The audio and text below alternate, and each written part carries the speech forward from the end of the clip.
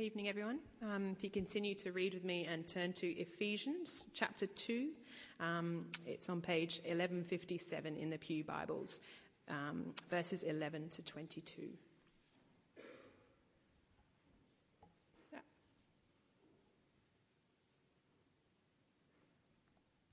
Therefore, remember that formerly you who are Gentiles by birth and called uncircumcised by those who call themselves the circumcision, that done in the body by the hands of men. Remember that at that time you were separate from Christ, excluded from citizenship in Israel and foreigners to the covenants of the promise, without hope and without God in the world. But now, in Christ Jesus, you who were once far away have been brought near through the blood of Christ. For he himself is our peace, who has made the two one and has destroyed the barrier, the dividing wall of hostility, by abolishing in his flesh the law with its commandments and regulations. His purpose was to create in himself one new man out of the two, thus making peace, and in this one body to reconcile both of them to God through the cross, by which he put to death their hostility. He came and preached peace to you who are far away, and peace to those who are near. For through him we both have access to the Father by one Spirit. Consequently, you are no longer foreigners and aliens, but fellow citizens with God's people and members of God's household, built on the foundation of the apostles and prophets, with Christ Jesus himself as the chief cornerstone. In him the whole building is joined together and rises to become a holy temple in the Lord. And in him you too are being built together to become a dwelling in which God lives by his Spirit. Well, good evening again. Let me pray as we come to God's word and think about this particular passage. Father God, we thank you and praise you for the great privilege we have of gathering here this evening. We thank you for the privilege of coming to your word, and we ask that as we do come to your word, you would speak to our hearts and minds, that we may be truly transformed by your love. And we ask this in Jesus' name. Amen. Well, as Roger mentioned earlier in the evening, we're continuing this series in Ephesians. And it's been an amazing series, hasn't it? To see the wealth of God's grace, to see it displayed before us, the way in which God has reached out to us. Last week we heard that even though we are alienated from God, even though we have rejected God, God has reached out to us. And we read these wonderful words. But because of his great love for us, God, who is rich in mercy, made us alive with Christ, even when we were dead in transgressions. It is by grace you have been saved. Just wonderful, wonderful news. We are no longer alien to God. God has reached out to us and called us to himself. God has fixed that broken relationship. But of course, that's not the only broken relationship in this world. There is a lot of brokenness, and one of the things that is broken is our relationships with one another. And Paul tonight wants to address that issue. He wants to use as his case study the people of Israel and Gentiles. And we'll examine together just exactly how that works. But as he uses that case study, we're also aware that in our world, there is a brokenness in relationships. Brokenness in the ways people relate to one another. A little while ago, I had the privilege of going to Israel and visiting Israel and Palestine. There was one point in our journey where we went to visit Bethlehem. This is the wall that we had to go through. Such was the hate of each side for one another. They were alienated from one another. As we sat on the bus to go through, young men of 21, 22 years old with submachine guns got on the bus. And they walked through checking our passports. We had to hold them up. It was a scary moment. And there was this great sense of alienation between two groups of people. Well, Paul wants to remind us of that alienation and how we experience that alienation. He wants to provide a solution, and he wants to talk about the consequences of that solution. So come with me to Ephesians chapter 2, verse 11. He says to the Gentiles he's speaking to, "Therefore remember that formerly you are Gentiles by birth and called uncircumcised by those who call themselves the circumcision." Now, the way Paul is speaking here, he's speaking as if he's speaking as a Jew to the Gentiles. In fact, some of the words he used in the context he was speaking were quite derogatory. Gentiles would never refer to themselves as Gentiles. They would never refer to themselves as uncircumcised. And Paul here, I think, is picking up the language of the day which was often used to look down on other people. And so often in alienation, and so often the problem with different groups of people is one group of people looks down on another group of people. Now, we experience that in all kinds of different ways, don't we? We experience that in terms of a conflict, particularly with cultures. This mic is not working. We experience that particularly in context with cultures. We think particularly of, in my previous church, we had a Korean congregation. Absolutely delightful Korean congregation. I spent many Sunday afternoon eating kimchi and all kinds of wonderful things together with our Korean brothers and sisters. But I tell you what, as I got to know our Korean brothers and sisters, they were extremely different, amazingly different to the way we thought. When it came to conflict, we went about it in completely different ways. Those who are kind of Anglo approached conflict as, let's have it out, let's talk about it, come on, face to face. But our Korean friends, no, you have to go and talk to someone else, and then talk to someone else, and they might talk to the person that you're interested in talking. And we had all these kind of differences of approaches. And at different occasions, you could hear yourself, I could hear myself saying, well, we do it a better way. We're better than they are. And I guess that's inherent when we come across culture, that we feel like we're better than everybody else. And I think Paul is reflecting that just here. He's saying, well, the Jews feel better than everybody else. Those Gentiles, they're uncircumcised. Now, of course, we can also experience it in other places, for example, in terms of workplaces. You can kind of have that in the workplace, can't you, where someone who thinks of themselves as better than you. I have a number of lawyer friends, and they certainly have experienced that in their particular industry, where people treat each other so badly in terms of hierarchy and putting people down. Well, Paul is noting that here in the Gentile-Jewish relationship, and he's noting that this is what takes place. What's interesting, though, is his concern. And we see that his concern is developed in verse 12. His concern is about the fact that by being exclusive, those who are Jewish are not letting people know who God is or come to a knowledge of God. Remember, at that time, he talks about the Gentiles again, you were separate from Christ. Now, immediately we think of the context and we think of the idea that Jesus has come near. But think again about what Paul is saying. You were separate from Christ. The word is Messiah. You were separate from the Messiah. And that seems to make sense in this context, because he goes on and says you were separate from the Messiah, excluded from citizenship in Israel, foreigners to the covenants of promise, all the promises that have been made to Abraham and those who followed.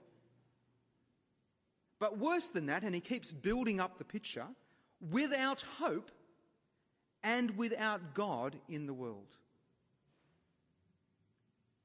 This alienation has meant devastation in terms of people's lives because they have no connection to God. Without hope and without God in this world. It's a devastating situation. So Paul has told us about the problem. He's told us about the alienation between two groups of people, and he's pointed out what it's meant for people's relationship with God. What is his solution? Well, the solution, we find, is in Jesus. He himself is our peace. Let's take a look at what he says next. But, and if you remember earlier on in the passage, in chapter 2, we had another but in verse 4. But, it's the same kind of thing. It's the turnaround part of the passage. But, now in Christ Jesus. See what Paul does there? Now in Christ Jesus, he introduces Messiah Jesus. He turns us towards Christ. He turns us towards Jesus. Now in Messiah Jesus, you who were once far away have been brought near through the blood of Christ. I love that image in Luke chapter 15. That wonderful image of the Father and the Son. You may be familiar with it. A younger son takes the inheritance that he's given. He goes away and squanders it. And as he squanders it, he finds himself as a Jewish boy feeding pigs. One stage he comes to his senses and he thinks, well, maybe I can go home. Maybe, just maybe, my father will take me back as a servant. And so he goes home. And listen to these just wonderful words from Luke chapter 15. But while he was still a long way off, some of the most beautiful words in the Bible, I think. While he was still a long way off, his father saw him and was filled with compassion. And he ran, listen to those words, he ran to his son. He threw his arms around him and he kissed him. You have been brought near. You have been brought near. The Father has run towards you full of compassion and thrown his arms around you. Now, of course, the Father in that particular story, it cost him a lot to forgive his son. It cost him a lot to bring him back into the family. And that's the point that Paul makes here too. You have been brought near through the blood of Christ.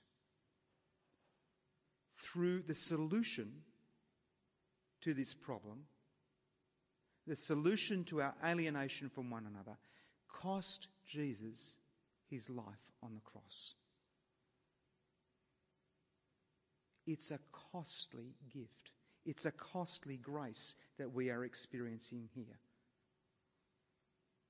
And yet we have been brought near by this wonderful gift of grace. What Paul says next, though, is unexpected. Because he says, for he himself, speaking of Jesus, is our peace. Now you might have expected Paul to say that he was the peacemaker, that he brought peace in some way. We also might have expected Paul to talk about God, who is the peacemaker, who reconciled everything to himself in Christ. But here, the word is, for he himself is our peace. Now, it's a strange way of putting things, and I think Paul tries to explain what he means, although sometimes I get a little confused, by what he says in the coming verses. Come with me and have a look. He says, he himself is our peace, who made the two one. Now here he's speaking of the Gentiles and the Jews becoming one. Through Jesus' death on the cross, he has made the two one. He has destroyed the barrier between Jew and Gentile. Now many people take that to mean that Paul is referring to the barrier in the temple between Jew and Gentile. Gentiles were only allowed to a certain point within the temple, and Jews could go further into the temple. Maybe that's what he means. But I think we should look at the context and see what Paul says next. And I think this is what he means. He destroyed the barrier by abolishing in his flesh the law with its commandments and regulations. Now, to be honest with you, that's a pretty challenging statement. He's destroyed or abolished in his flesh the law, its commandments, and its regulations. Does that mean Paul is dealing away with the whole Old Testament? Is he trying to say that needs to be put aside? Well, that would seem strange, because in verse 20 he goes on to say that the church, or this new community, is built on the foundations of the apostles and the prophets. And then later on in Ephesians 6, he quotes the 10 Commandments when he's thinking about children honouring their parents. So he's clearly not dismissing the whole of the Old Testament and what it has to say. And indeed, he's not dismissing the commandments either.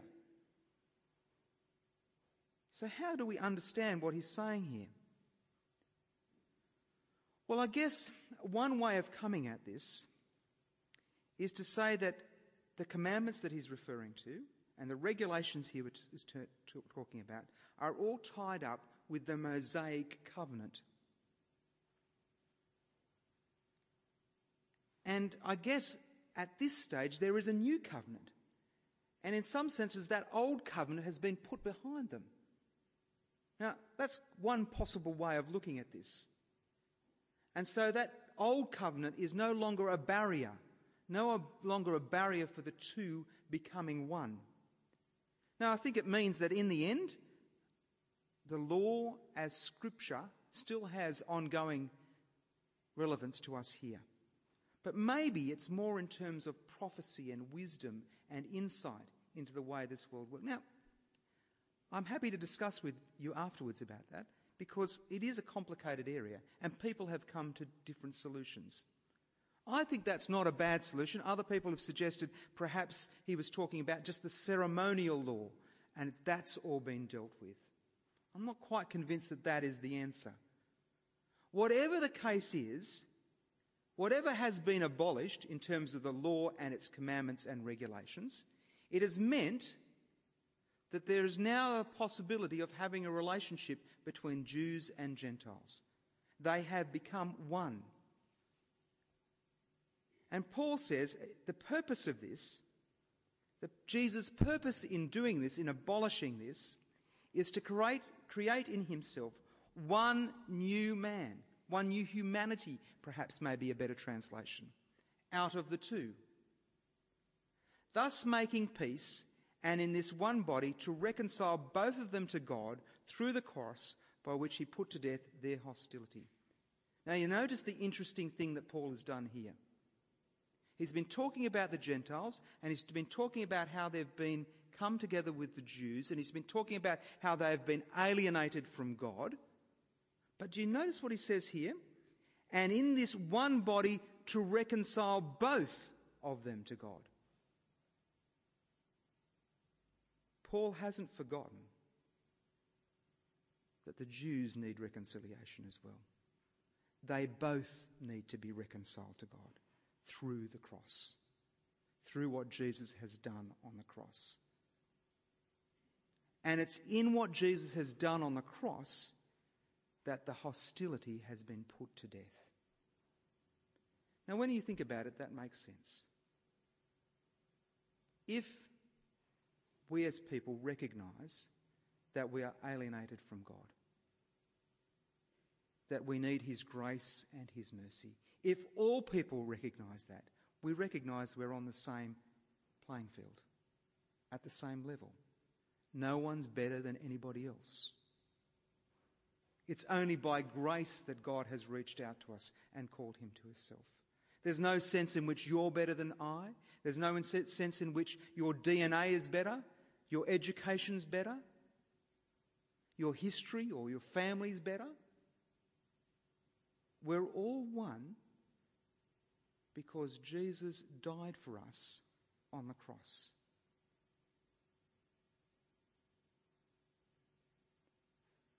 Consequently, as a result of that, Paul goes on to say, consequently, he himself is our peace, and in verses 2:19 to 21. You are no longer foreigners and aliens. You are no longer alienated from one another or from God. You are fellow citizens and members of God's household. You have received a new passport. If someone asks you where you come from, you are a citizen of heaven first, and a citizen of Australia or Malaysia or Korea second. You are a fellow citizen with others who have been saved by God's grace. But not only that, you have received a new birth certificate. You are members of God's household. You are all part of the same family. And it doesn't matter what your DNA is, whether you've got similar interests, what school you're attended, what you're trying to do with your life. If you are saved by grace, you are fellow citizens, members of God's household. But notice what draws us together. Notice what draws us together. It's what Jesus has done on the cross, and it's built on the foundation of the apostles and the prophets, with Christ Jesus himself as the chief cornerstone. It's as we focus on Jesus and his word and what he has done that we are drawn together. As we continue to focus on his work within our lives, as we continue to recognise God's gift and God's wealth of grace towards us, we are drawn together. We are not alienated from one another. And so it leaves Paul to finally say in this passage, in verse 22, and in him you are too are being built together to become a dwelling in which God lives by his Spirit. Now I think it's important to hear these words because, I don't know about you, we may be a family, we may be citizens of the same nation, but we're not perfect. And you may have noticed churches don't always get this right. You may have even noticed, heaven forbid, that our church doesn't always get it right. And this wonderful, gracious view of God's doesn't always seem to play out in the way that we might expect. And Paul says here, you are being built together. It's a work in progress. You are being built together. It's going to take time. But listen to what he says. To become a dwelling in which God lives by his Spirit. Church is more than just an event. The gathering together of this group of people is more than just an occasion. It's where God is dwelling by his Spirit. You wouldn't want to miss it, would you? You wouldn't want to miss the coming together with your family, with the other citizens of heaven. Because it's where God is dwelling by his Spirit. Brothers and sisters, we have a wealth of grace. And God has broken down the alienation between us and him. And he's provided a way through his Son and Jesus' death on the cross for us not to be alienated with one another. And he calls us to be citizens and part of his family, a place where he dwells by his Spirit. He calls us to a new humanity. We are no longer foreigners and aliens. We are one new humanity. Amen.